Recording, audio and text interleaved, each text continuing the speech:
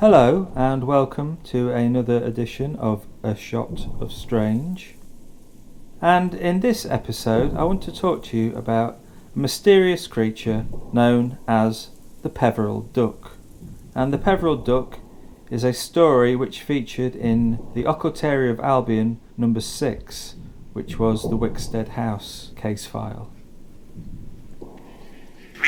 Now, the resident of Wickstead House, for a time at least, was the 6th Earl Philip Wickham.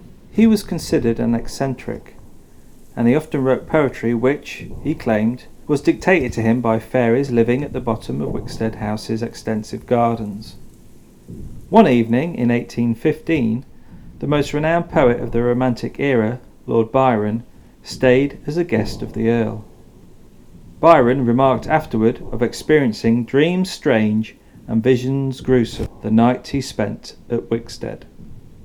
Perhaps the most eccentric aspect of Philip's character was his fascination for ducks, particularly the rare Peverel duck breed with its distinctive orange plumage. He bred the bird and kept dozens on a specially created pond and island, and today the British population of wild Peverels can trace their origins back to these captive ducks which managed to escape. Now there was one bird which was the Earl's favourite Peverel.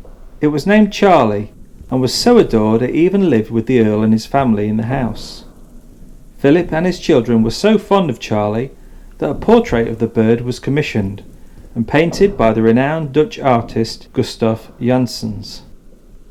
When complete, the painting was hung in the entrance hall to Wickstead, so that every visitor was confronted by the orange-feathered waterfowl. It was one morning in October 1817 that Charlie could not be found anywhere in the house or gardens. Servants and gardeners were ordered to form a search party. Both Lord Wickham and the rest of the family grew more and more concerned as the day went on. Suspicions were aroused further when the scullery maid, Esther Parnell, appeared to be missing too.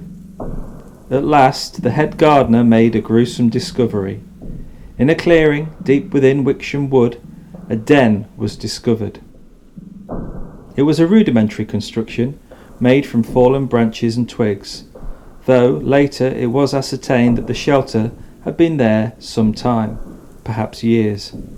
Under the canopy of the den was found the forms of several dead animals in various states of decomposition. There were foxes, rabbits, voles and weasels. Charlie, the Peverel duck, was among them, though the corpse of Charlie was still fresh. As well as this, garments belonging to Esther Parnell were found, all covered in blood. The scullery maid was never located. It was as if she had vanished.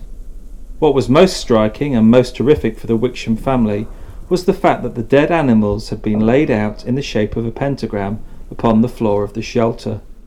The Peverel duck was at the centre of this satanic display. All assumed that Esther Parnell was some sort of a witch and was never found simply because she had changed form to some other creature, a magpie perhaps, and returned to her dark master. Since that October morning, it was said that the portrait of Charlie had the devil's mark. Many visitors spoke of the duck seemingly staring into their very soul, its eyes following you along the corridor. Guests that stayed the night at Wickstead would claim to hear a mournful quacking noise coming from somewhere in the house.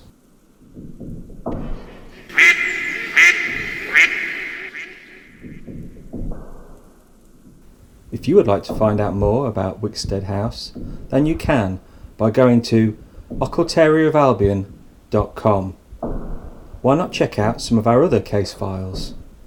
See you on our next edition of A Shot of Strange.